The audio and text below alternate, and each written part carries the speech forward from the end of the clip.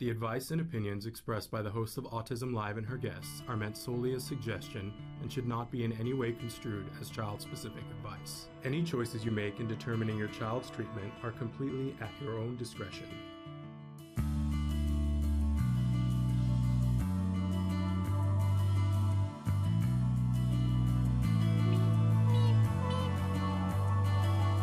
Good morning and welcome to Autism Live. I'm Shannon Penrod and I'm here with Leah Hirschfeld. Yay! Hey, good morning. Good morning. How are you? I'm good. Am I your first one on today? You're the first one on. You're right at the top of the show. Now, normally we show a little thing for Let's Talk Autism with Shannon and Nancy, but Nancy is not with us today, and we're sending her our love, but she's not with us today, and so we're just jumping right in, and we love to have you right at the top of the show. But I just want to pause for just a second and say that there are lots of different ways for you guys to reach out if you have questions, comments, concerns. You might be watching us live right now on Facebook or on YouTube, and you can write in questions right directly there. You could be watching us live on autism-live.com, and there's a place where you can write, there's a chat button, and you can write in there as well. I think that's working again today. I'm not 100% sure, but I think we've had so many problems this week, Lee. So, but also later on, you can, we're a free download on iTunes. You can listen to us on Spotify, on iHeartRadio, or on Deezer. So do check us out in all of those places and feel free to write in. So Leah, how have you been? We haven't seen you in a month. I'm good. First off, I didn't know that people could access us in all those sorts of different ways. That's very exciting. And it's all free. It's all free. Yeah. So it's pretty cool. And we are now, people are translating us into different languages, and we're looking at doing more of that. So that's amazing. It's a pretty impressive thing. I gotta say, it's what our fans have been doing, not what we've been doing. So that's a fun thing. But tell the viewers about you and what role you play at the Center for Autism and Related Disorders, and why we look forward to having you back as a regular guest. Well, I very much appreciate that you look forward to it. I can't explain that one. That one just seems luck for me. You're great. You're great. Thank you. That's why I come on. I just come on so I get showered with praise. No, but so I'm Leah. I'm a research coordinator here at the Center for Autism and Related Disorders. And so what that means is that I work with our research and development team, which is amazing, like the rest of CARD. And we get this really cool job where we get to answer a bunch of people's questions with empirical research studies, both with, research that other people have done, and then also some of the research we do here at CARD. So people can ask us lots of questions. Our clinicians ask us, our parents ask us, our general board and C-suite people, everyone asks different questions, and we work on trying our best to answer those with research and data-driven data points. That was a bad explanation of data, but yeah. But I think, I wonder, like for anyone in a field, like once you reach a certain level and you're working in that field, how you stay updated, the new things that come out. And, do you have to, and people, we know that people go to conferences and they get continuing education, but just the run-of-the-mill, everyday kinds of, because so much research comes out on a regular basis, and how do you get up to date with that? And the truth of the matter is that you guys do that internally for everyone in such a wonderful way. But we love having you come here to tell us. Oh, thank you. Well, it's always such a highlight, honestly. It's so much fun to be here with you, Shannon, and just it's such a wonderful thing that you do, and Nancy and everyone else. So I'm so thrilled, and I'm so thrilled that you guys enjoy this here. So I have a very cool article that I got like very giddy rereading it this morning. So I took a break from our COVID research. There's lots of COVID research going on, and anyone watching, if you have any questions about anything that's going on with telehealth, which is, remote therapy that's going on, things like that, write in. We can absolutely answer that. But I thought there's been a lot of that, and it'd be nice to maybe just talk about some other stuff that's not pandemic related. Yeah, that would be great. So one of the articles that, there's a journal that I love that's called Autism Research, and it's published by this fantastic group called the International Society for Autism Research, or INSAR. They do a conference every year. This year it's remote. I think actually a bunch of their posters are now online because they transitioned to that kind of platform and whatnot. But super great group, really cutting edge stuff. I think I've come on here before and probably extolled their virtues. But they recently published back in May, so 3 months ago, an article about girls on the autism spectrum disorder. So it's called Recognition of Girls on the Autism Spectrum by Primary School Educators. And it's by Whitlock and her colleagues. Back in the UK, I say back like, I don't know why I say back there, but back in the UK. And it's super interesting. We don't get to see that much research being done on girls because they're not as diagnosed as frequently. And that's what Whitlock and her colleagues want to talk about. They're exploring kind of why girls aren't diagnosed as much. Is it because really girls don't have autism as much? Or is there a gender bias here? And is it something like that? So really interesting. And it was so cool. I've got to tell you, I'm just like very excited. I have to slow down because I just want to tell you what the results are, but I have to explain why this is important. So, so first off, it's really important that we talk about girls. So girls tend to, and this is all new information to me. I don't know that much about girls diagnosed with autism and things like that, because it does tend to be seen as like a male disorder. Yeah, it's 4 out of 5 are male versus so it's the 1 out of 5 that's the female. Absolutely. But so Whitlock and her colleagues are kind of exploring, are those true numbers basically? Right. Are those accurate numbers? And this tends to be a problem for girls. So they tend to receive their diagnosis later than boys who are diagnosed with autism, even though they report the same age of first concern. So you might have a girl and a boy, and at 15 months, you're like, oh, this isn't looking how kind of I expected, but girls are getting their diagnosis later, which is super interesting. Among girls and boys with similarly high level of autistic traits, girls are less likely to receive an autism diagnosis. And on top of that, the girls that are diagnosed with autism tend to have more autistic traits than boys diagnosed with autism. Really?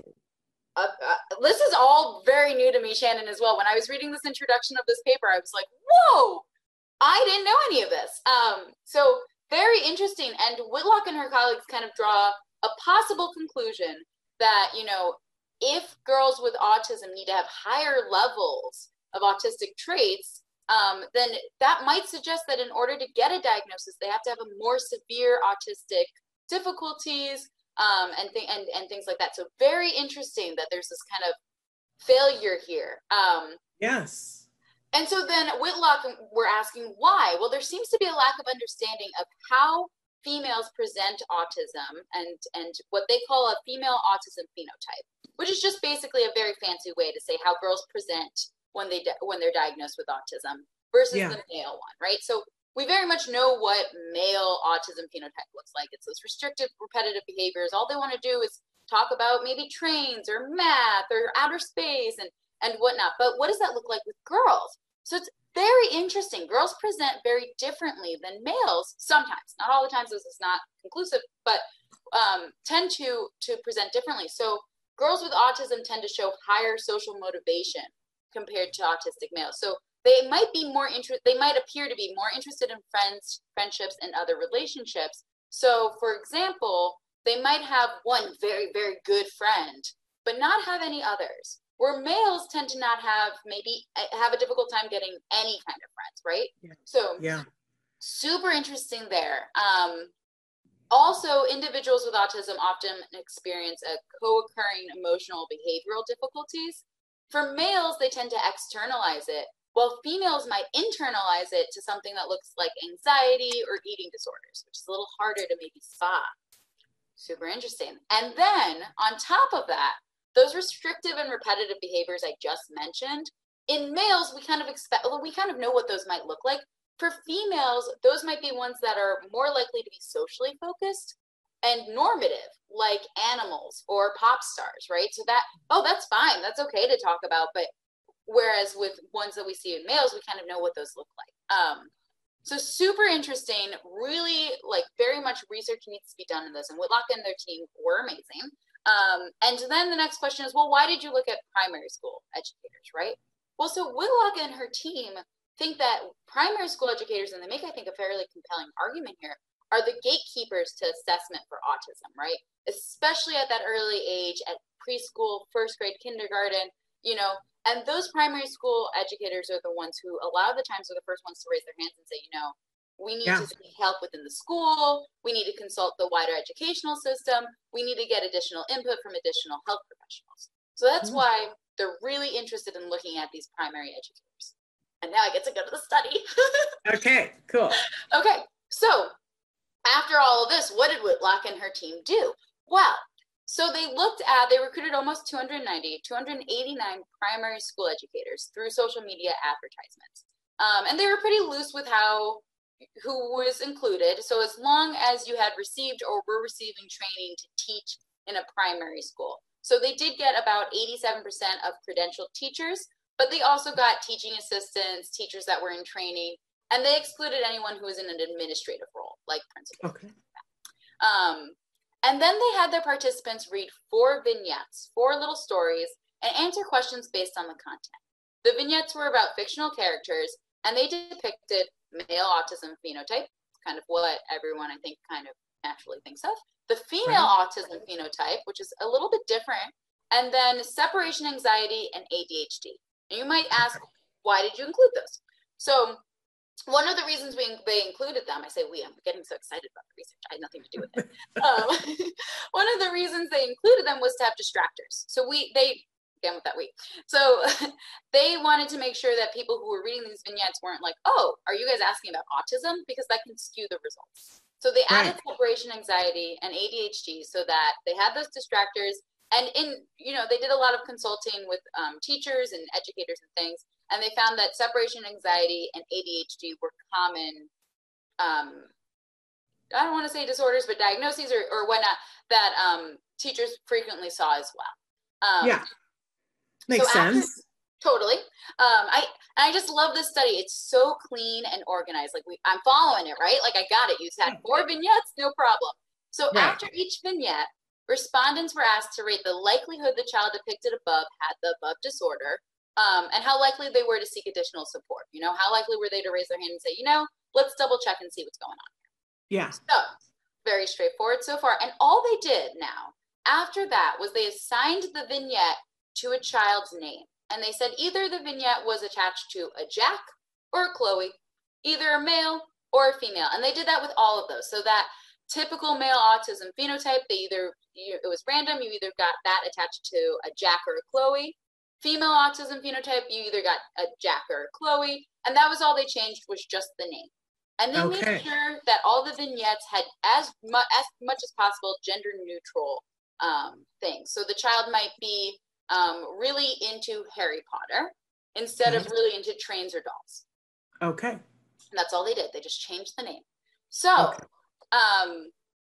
they also asked participants about personal experience of autism and whatnot. But super, super interesting how they just changed the name. And if you don't mind, I would love to share a visual here because I think it really speaks to it.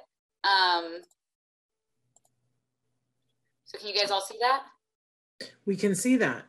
Perfect. So this is a figure where they said rated likelihood of autism diagnosis as a function of the vignette. So basically, that first line is the female phenotype with a female name associated. So you got the female phenotype associated to Chloe. That second one, and there's a huge jump, is that same exact female phenotype vignette, that same exact story about that same fictional child, except all they did was say it was a Jack. And so you see here that the rated likelihood of autism by the respondents was, I don't have the exact number right here, but 55%. And then these lines over here are the confidence interval, which just generally means if you did this again, where do we think these would fall? Got it. So anywhere between 50 to, or I guess that's 51, probably to about 58%, right? That with that female phenotype and that female name was rated likelihood of autism.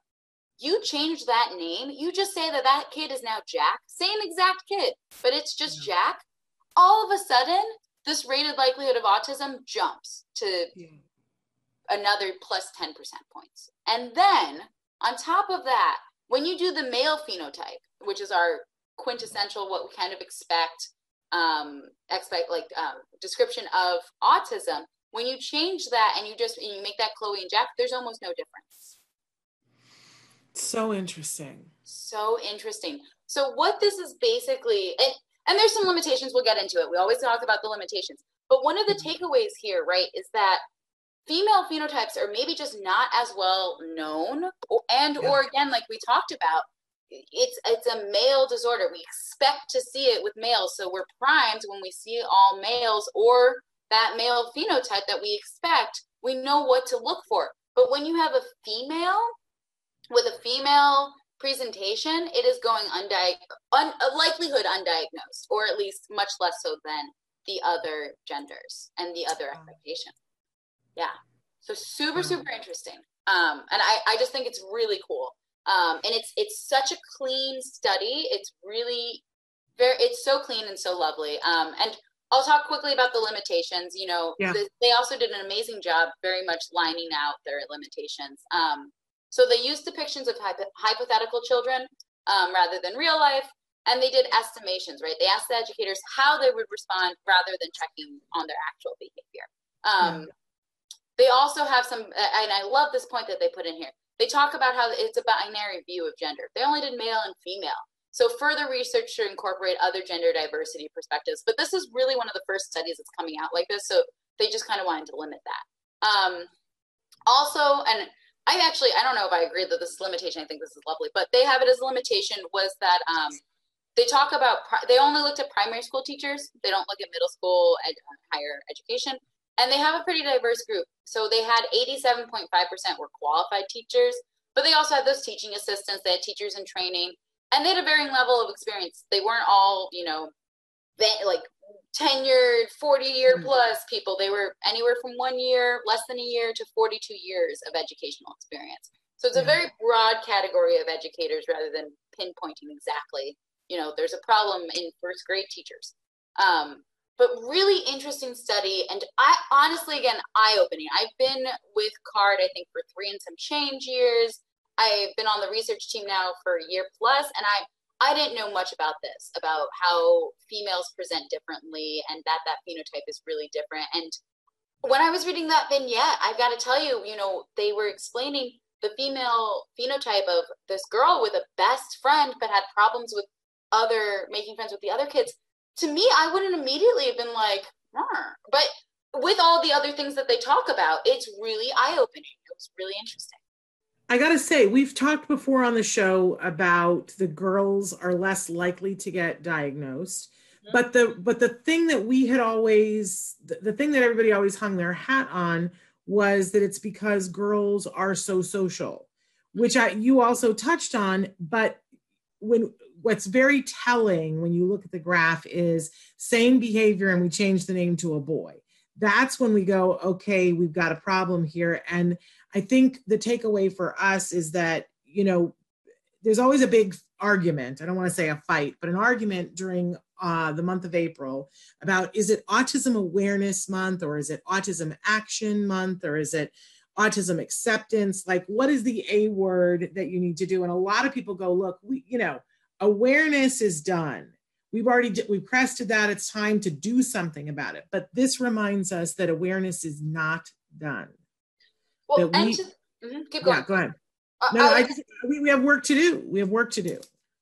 It's very, and to that point too, I mean, if you read about it in the article, and I skimmed over this, but they also, they used an adult who has autism as someone to talk to also through this. So there's so much awareness and there's so much thought, but clearly this is still very much, 4 and 5 are males. And what does this look like with males? And there's this, and I think appropriately so, right? Like, there's no difference between men and women, which I think is true a lot of the times, but clearly this is presenting very differently in women. Yeah. Yes. Well, thank you so much for that research. Where can they find it if they want to look at the whole thing? So it is on INSAR, that international, and I want to say this right because I always mess this up, International Society for Autism Research. It's on their website in the journal Autism Research. I don't know if this one was open source, meaning that it's access to everyone. So they might have to pay for that to be able to access the full PDF. At the very least, they'll be able to see the abstract. And the journal Autism Research does, and a number of journals do, but Autism Research does a really lovely job giving a high-level abstract for those in the field. And then they do something called a lay abstract, which is 4 or 5 sentences that are written basically for anyone, for parents, for teachers, for anyone and anywhere. It should be very easy to comprehend it, and without that whole scientific jargon of confidence intervals, whatever. So we've had a question come in, which I would be surprised if you would know the answer to, but it might be something to go hunt down. The question is, do women doctors diagnose more girls than men doctors? I don't know. And actually, I would be a little surprised if there was research on that, just because, again, I don't think there's a ton, and please don't quote me on this. I say this now on Autism Live and whatnot, but I don't think there's a ton of research being published just yet on girls, because it's 4 out of 5 males, it's a lot harder to find those participants and whatnot. So I don't know if there would be research on that, but it would not be hard to do a study on that. And interesting. Very interesting. Yeah, it's a great question. Good question. I don't know the answer. And all research starts with a good question. So there you go. There, if you find anything or if you hear anything, let us know about that. Please. Wonderful. And if people have further questions for you, where should they contact you? Yeah. They can reach us at research@centerforautism.com. That is our general research email. So you could get me, you could get some of our research managers, but we check that email pretty frequently. And ask us anything. It can be about this, and like I said, I don't know how much research out there. We can explain more about this study, or again, COVID is still with us. So if there's anything about COVID, about telehealth, anything like that, send it our way. But I thought this was a really interesting study that was nice to not talk about COVID for a little bit, for 20 minutes. So. I will tell you that our viewers and I want to know what the research, if any research was done about effective distance learning, not telehealth. I'm talking about school, because right now we are in a poop storm about school and going back to school. And are we putting kids all the way back in school, hybrid, or doing distance learning? And there's a lot of disagreement about it. I'd love to know about places that did distance learning and had it work well. Let me write that down as I go off camera so I can grab a piece of paper and remember this. That's what I'd love to know. Let me write that down.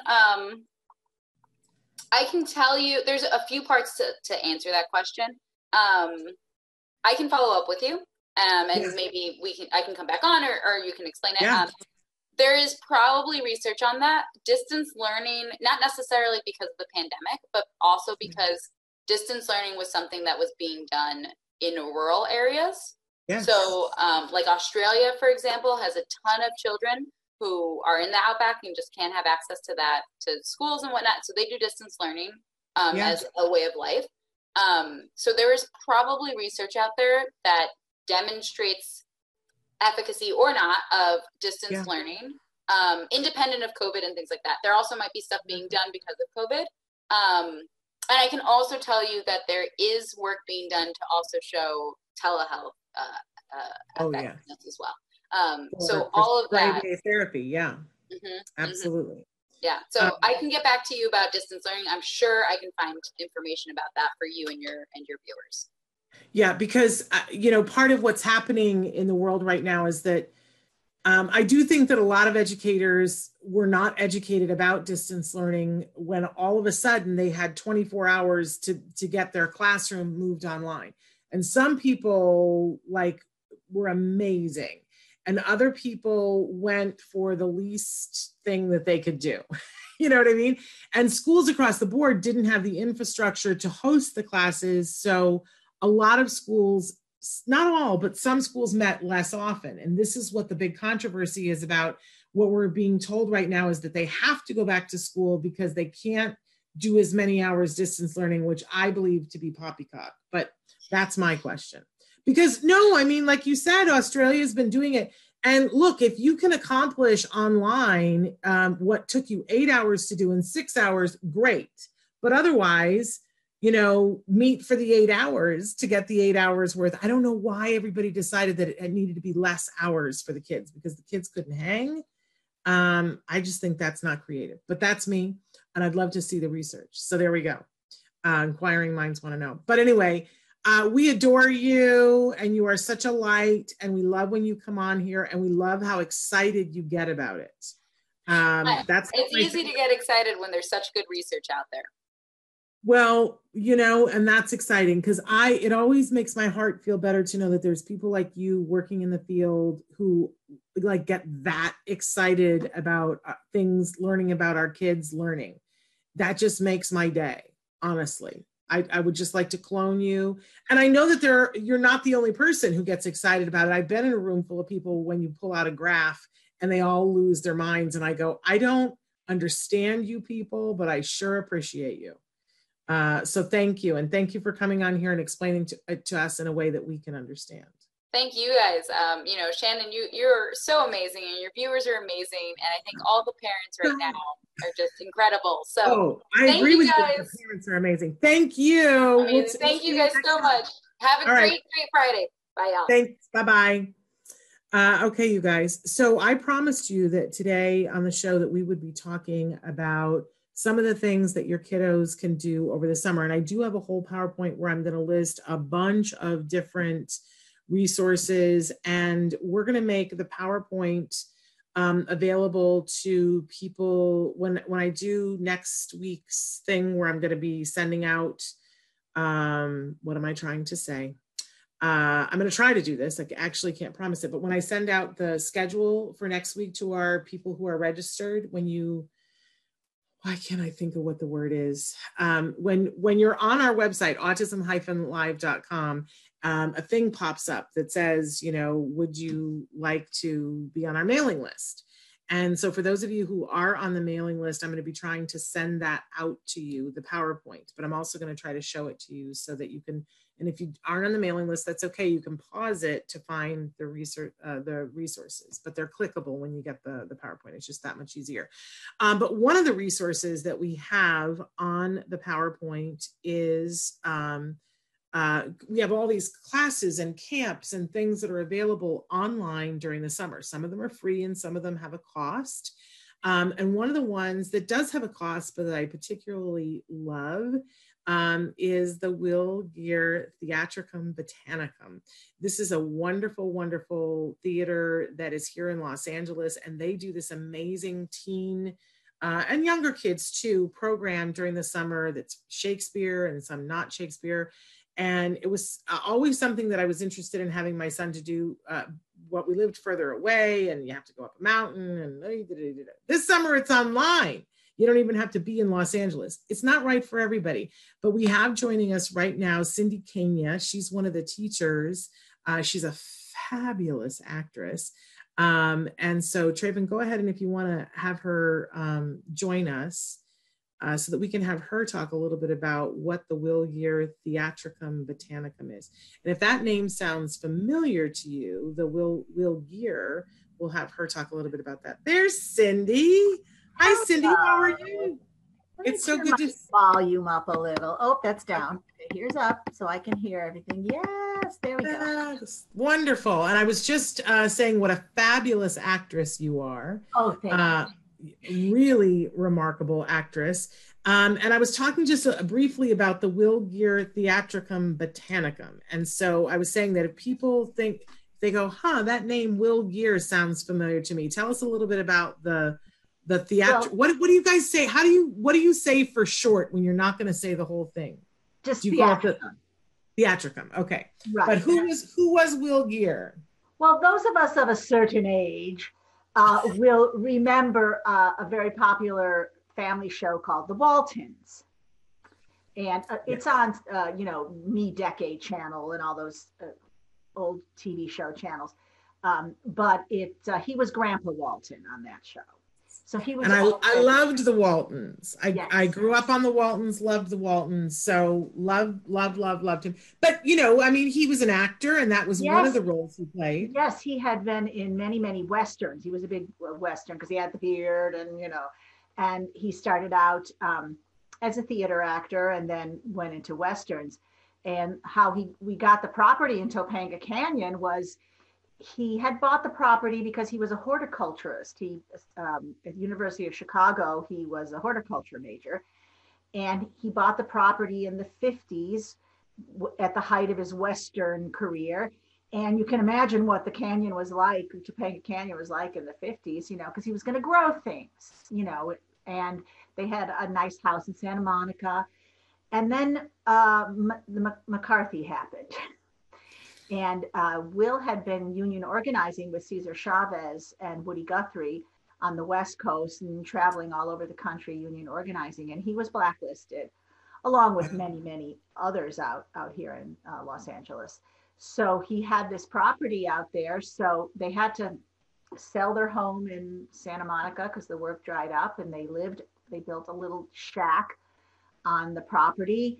They sold vegetables by the side of the road, but more importantly, they built a theater out of an old Santa Monica pier that your railroad ties and wood from an old pier. And so, and it's basically the same thing, Rao, but it's been remodeled and I mean, redone a little bit, not remodeled, but we have a beautiful outdoor theater set in the hillside. You know, the upstage wall is the hill, and we're in the canyon, 300 seats. It's very gorgeous. Of course, we're not there right now. Yes. But anyway, so Will and Woody Guthrie and Will's family built the theater out there in the 60s. And then, it's beautiful. You know, I don't know if you know this, but we went up there. We almost got married there. Oh, yes, you have a lot of weddings. we toured it. We ended up getting married at an indoor theater. Because my mom was still alive then and was handicapped. And so it was going to be a little challenging in terms of wheelchair and stuff at the Will Gear. I'm sure that you guys have changed that since then, because that was almost years ago. Yeah. But so it's so beautiful, you guys. If you're looking for an outdoor wedding in Los Angeles, I mean, it's just stunning. I always feel a little bit like, oh, we should have done it up there, but you know, we just couldn't. And it's beautiful to see theater there, to see Shakespeare Under the Stars, and it's just gorgeous. So when this is all over, yes. I invite everyone to come to the theater and see a show there or take a class there. It's wonderful. It's wonderful. And which is part of why you're here, is to talk about classes. You guys do a wide range of classes normally. What's the youngest age ever that you do class? Well, we have a young people's camp usually, and it's ages 4 to 7. And they're so adorable. I don't run that particular little camp, but I watch them all the time. And I come to Queen Elizabeth. For their special day, I dress up as Queen Elizabeth and visit them. But they are so cute, you know, and they do combat with foam swords and puppets and Shakespeare lines. They do this whole thing where they do Shakespeare lines, and then they show off what they know about Shakespeare. It's adorable. So that's the youngest, 4, I would say. Wow, which is amazing. And then we go through adult. We have adult classes as well. So I really run the youth at all ages, like 8 to 18, that group. But we have the little kids, and then we have a great adult program. My son is taking a class right now with them. So love it. But normally you do that in person. Yes. And nothing is normal right now. And I want to say throughout this that, because in a minute I'm going to share, when we're done with Cindy, I'm going to share a bunch of resources, some of which are specifically for autism. And I want to be abundantly clear that this program is not an autism program. Correct. This is a theater camp. It's, you know, it is for the world. And so it is not going to be appropriate for all of our kids. But sometimes some of our kids who have a particular interest in theater and also in Shakespeare. We have a lot of theater experts. Yes. And they, for those kiddos, if there is a strong desire to do it, and if they have some skills, but are leaning towards that Aspie end of things, this is a great mainstream program to put those kiddos into, because they are exceptionally welcome. And I think that you have people on the staff, yourself included, who know a great deal about autism, and they're a perfect fit for that. And it's a great opportunity for them to be doing theater with neurotypical peers. Absolutely. We have always, even in person, I would say that our style of teaching has, and our mission statement has always lent itself to inclusion. And yes, our teachers are extremely adept, because we also have an in the schools program where we go to schools and do a play and then do workshops, or they come out to our theater and see a play on a field trip and we do workshops. So our teachers are exceptionally experienced in dealing with all different kinds of learning styles. And our teaching style is, and teaching styles and learning styles, our teaching style is very nurturing. And when we're in person, we always have several assistants. We have a big intern program. So that works really, really well.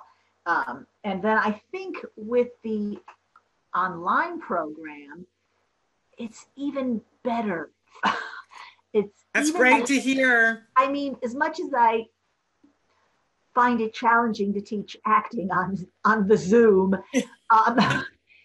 if there are certain aspects of it, I have to say that even work better. And I think for our community, I have a son on the spectrum, and he's older now. But when I first started at Theatricum as youth programs manager, first of all, I am the programs manager, but I also teach a lot in the program.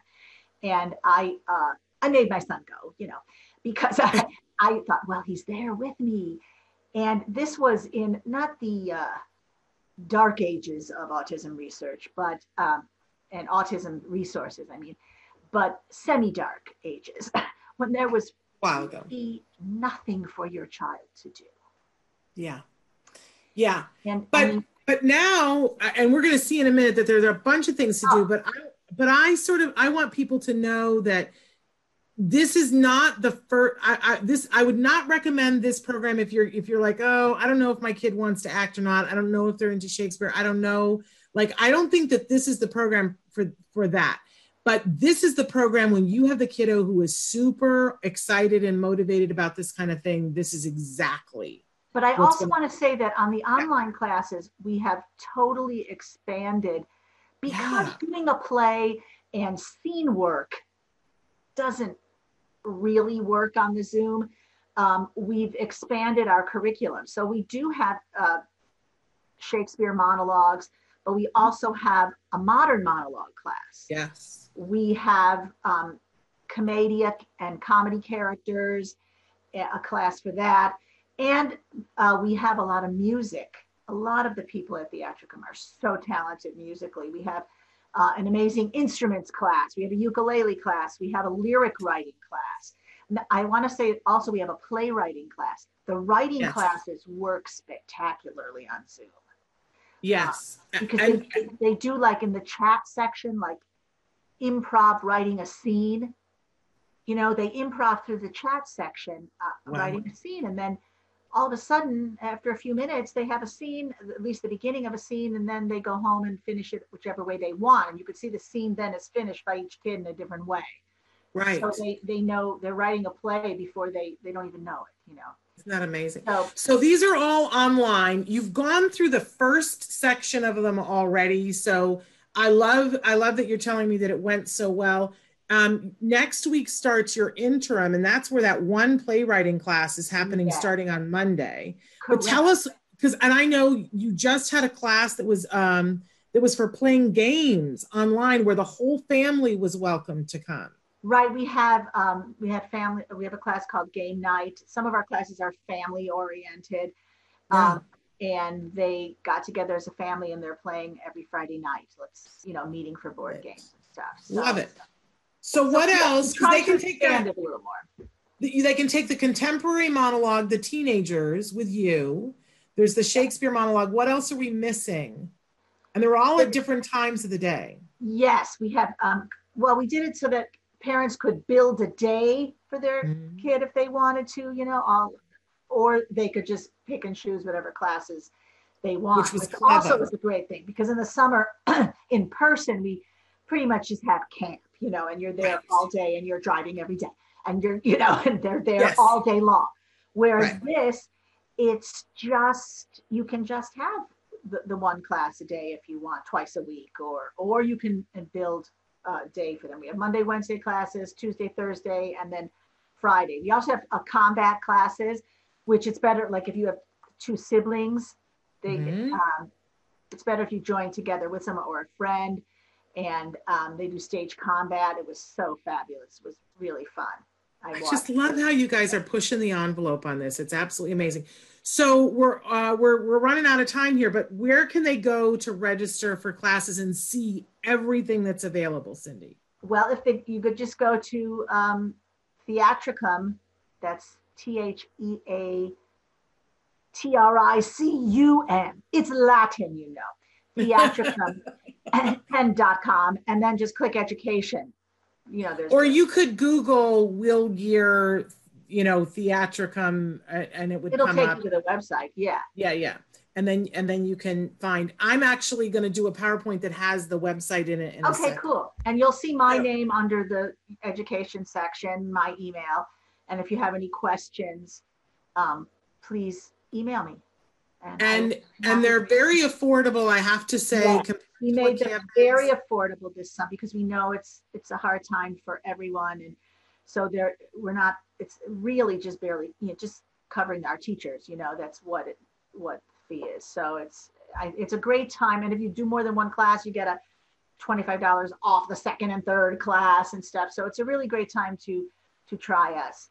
And it is, because this opportunity has never been there before. If you have the kiddo in New Jersey and you've always cried and been like, you know, why don't we have this here? Well, now you do. This summer you do. And I don't know that you're ever going to have that opportunity again. So take advantage of it. And if you have friends or relatives, people join together, you know, and yes, it's so fun for them. You feel like they're taking a class with their cousin in Pittsburgh or whatever, you know. I absolutely love that. Well, I think it's remarkable. I think that you're remarkable. Check it out, you guys, because it's one of the many things that are available this summer that have never been available before. Anything else you want to say before we go, Cindy? I just want to say that we've always had a lot of young people of all ages on the spectrum in our classes, and started with me welcoming them because of my son. And then the world has opened up a little more resource-wise to them. And so our teachers are really great with them. So, and plus they're still at home. So it's something, you know, you can always click your stop video button, you know, and go away for a little bit. You can take your own time out. Yes. But I think, you know, Temple Grandin has always said that one of the things that really helped her was theater training. And I believe it's wonderful for every child. Absolutely. Absolutely.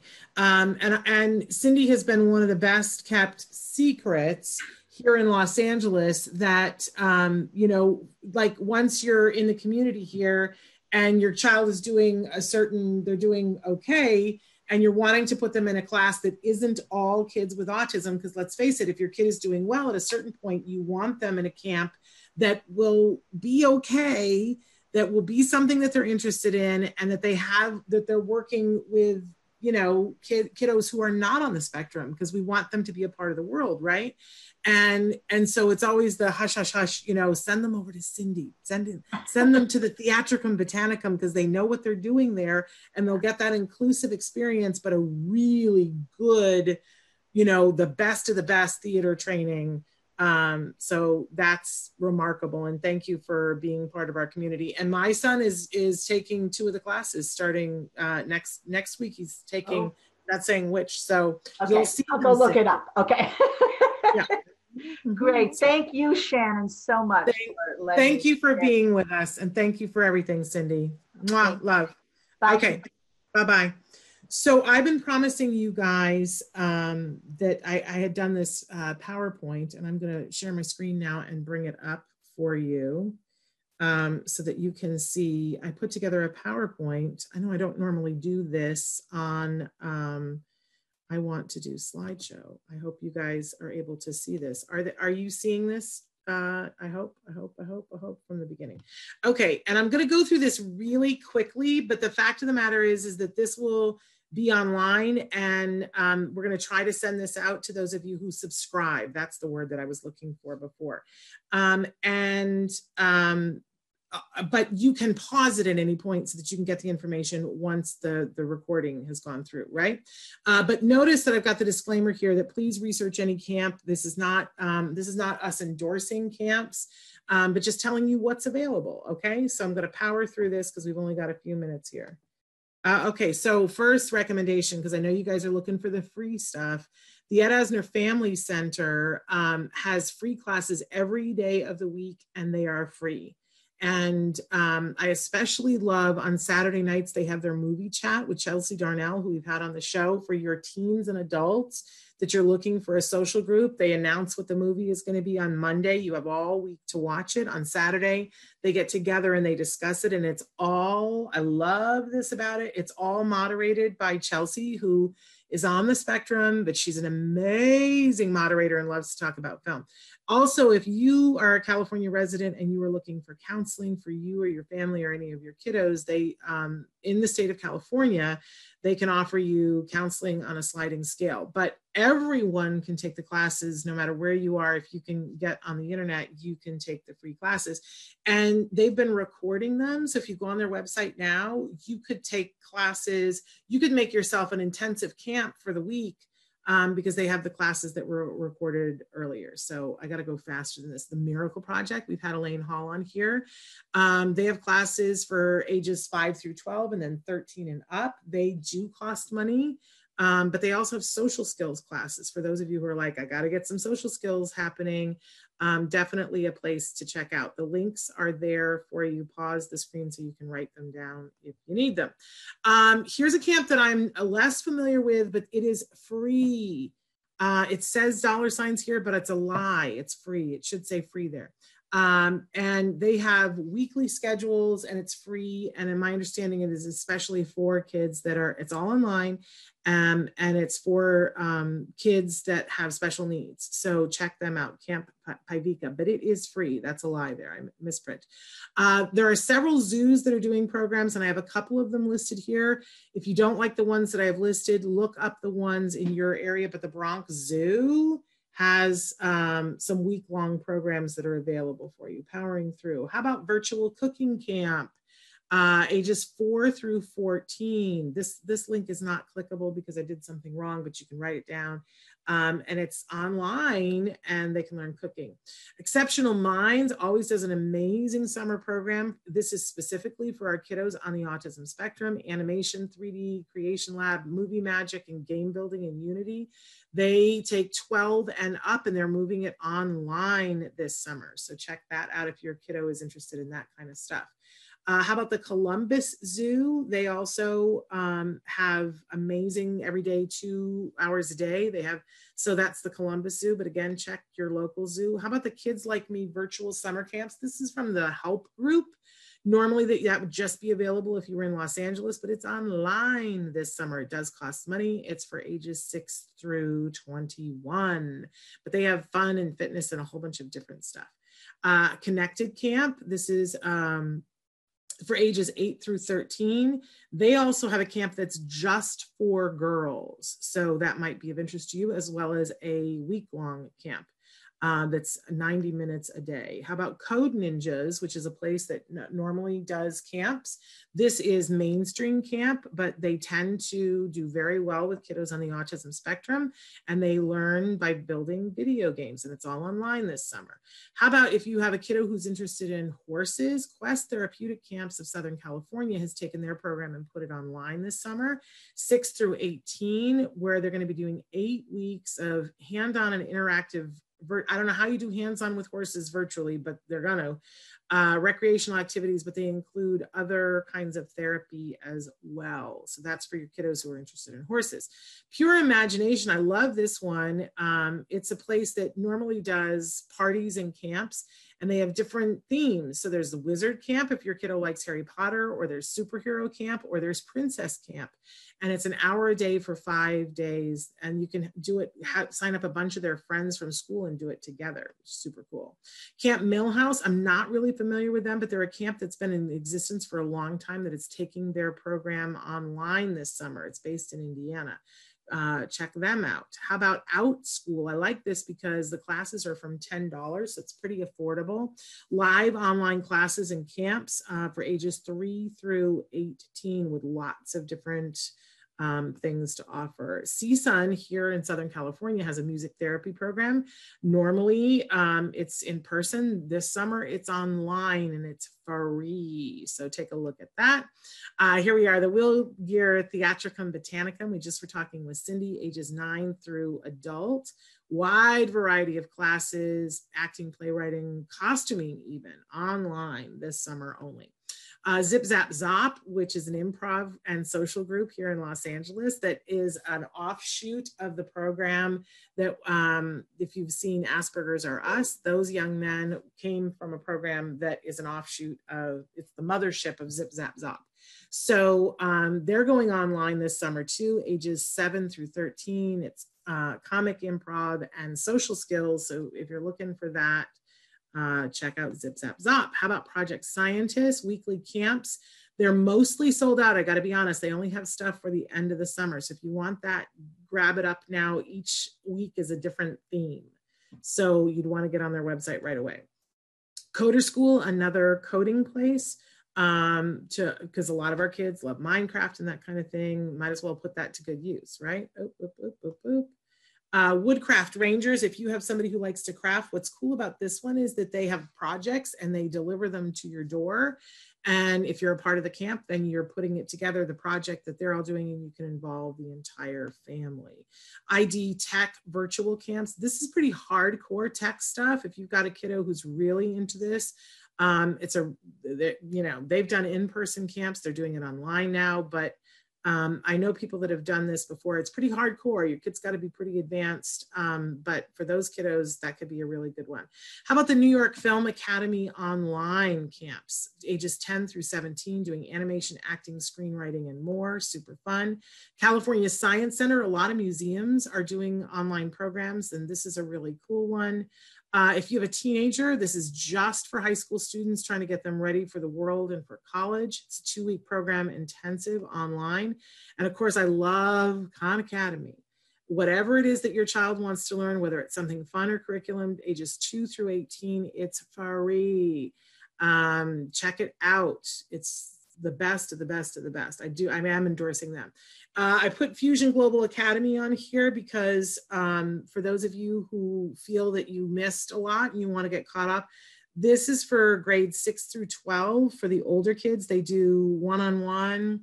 They have everything from art classes through the classes that they need to be caught up on or get started for the fall. It's expensive. That's why I put the $ there twice. It is expensive, but it's good. Comes with a lot of recommendations. Okay, I listed a bunch of virtual tours, and they're all clickable. So I'm not going to leave it up for very long, but you can go back and watch the video and freeze it here to find all the things you want. And it's for some of them are redundant. They'll have like, here's 10 places that you can go, and the next one is 12. Well, 6 of them are the same, but 6 aren't. So every museum and every thing that's virtual is pretty much here in these resources right here. And I think that's it. I ran through those really quickly, you guys, but we're about to be out of time. I hope that what that does is just opens your mind and goes, oh, look, there's a lot. Because that was me just doing a cursory, like what's available. And looking at the emails of things that people had sent me saying, oh, here's a really good program. I could have gone on and I could have listed 100 things. So I hope that gives you an idea of what's possible. But what I would encourage you to do now is to look in your area or look in the area that is specific to what your child's interests are. So for instance, I didn't know that there was an online Harry Potter camp this summer. But my son had done a Harry Potter camp when he was little and just loved it. And he was not into Harry Potter when he started it, right? So ask yourself, what Like if I were just going to dream, like what would be the thing? When Jem was younger, I really wanted him to have a welding class, but nobody would take him. He was too young. So, now I would be like, oh, is there an online welding class? And he's past it now, so instead we're doing, more theatrical stuff, to be honest with you. But I could go online and go, is there an online welding camp? And I'll bet there is. Because these places, this is what they do. This is what their livelihood is. They still want to connect with your kiddos and they still want to make a living. So everybody's moving online. I'm just saying, take advantage of it. Search, find something. And even if there's no money, there were a couple of camps there that I gave you that were free. So take advantage, do something, because we will never have this opportunity again. Never have this many choices to do things online in the summer. Unless I'm completely wrong, but on the off chance that I'm right, take advantage of it this summer. Now I need to give you guys a little announcement. We're down to the last 3 minutes, but I want you to take a break this summer and have your kiddos doing camp and having a really good time and doing something different, because it's the summer. This is when we do this. So I as a good team leader, I got to give my team, myself included, a little bit of a break too. So all of next week, we are going to be here with pre-recorded shows. We're giving you the best of the best of the best. Normally, we would have done this for 2 or 3 weeks during the summer so that we can refresh and we start to work on our toy guide and other things. So we've been trying not to go to recorded shows for you because we feel like you need the connection, but I got to do it for at least a week, you guys. We got to give Traven a break, first of all, and I need one too. Can I fess up to that? So we're not going to be here live next week, and we're not going to be answering comments next week, but I hope that you'll still check out what Traven's prepared for you, because it's off the chain, off the hook, whatever the phrase is. He did a really good job. So I will miss you. And of course, I'll still, poke around on Facebook a little bit from time to time. And so if you need me, reach out to me via Facebook. But we're going to be back the week after, and we are just going to rip this apart, right? I will be refreshed, and we will have more things to talk about and more things to share with you. Dr. Doreen will be back. Temple Grandin has promised to come back. We will have a super time. So all of that is coming up week after next. I will miss you the entire time that I'm there. And I do find anytime I take more than 4 days off, it's like, I got to get back. I miss those people. I got to talk to them. So don't be afraid. We will definitely be back, and we will still have our regularly scheduled shows. It's just that they're not going to be live. I know sometimes you guys write in and go, is it live? Is it live? We've been live all summer, except when we've done the Temple Grandin marathons over holiday weekends. We've been live all summer, but next weekend we're taking a pause, taking a beat. We will not be live, but we will be back the following Monday, and Bonnie will be back with us on that Monday.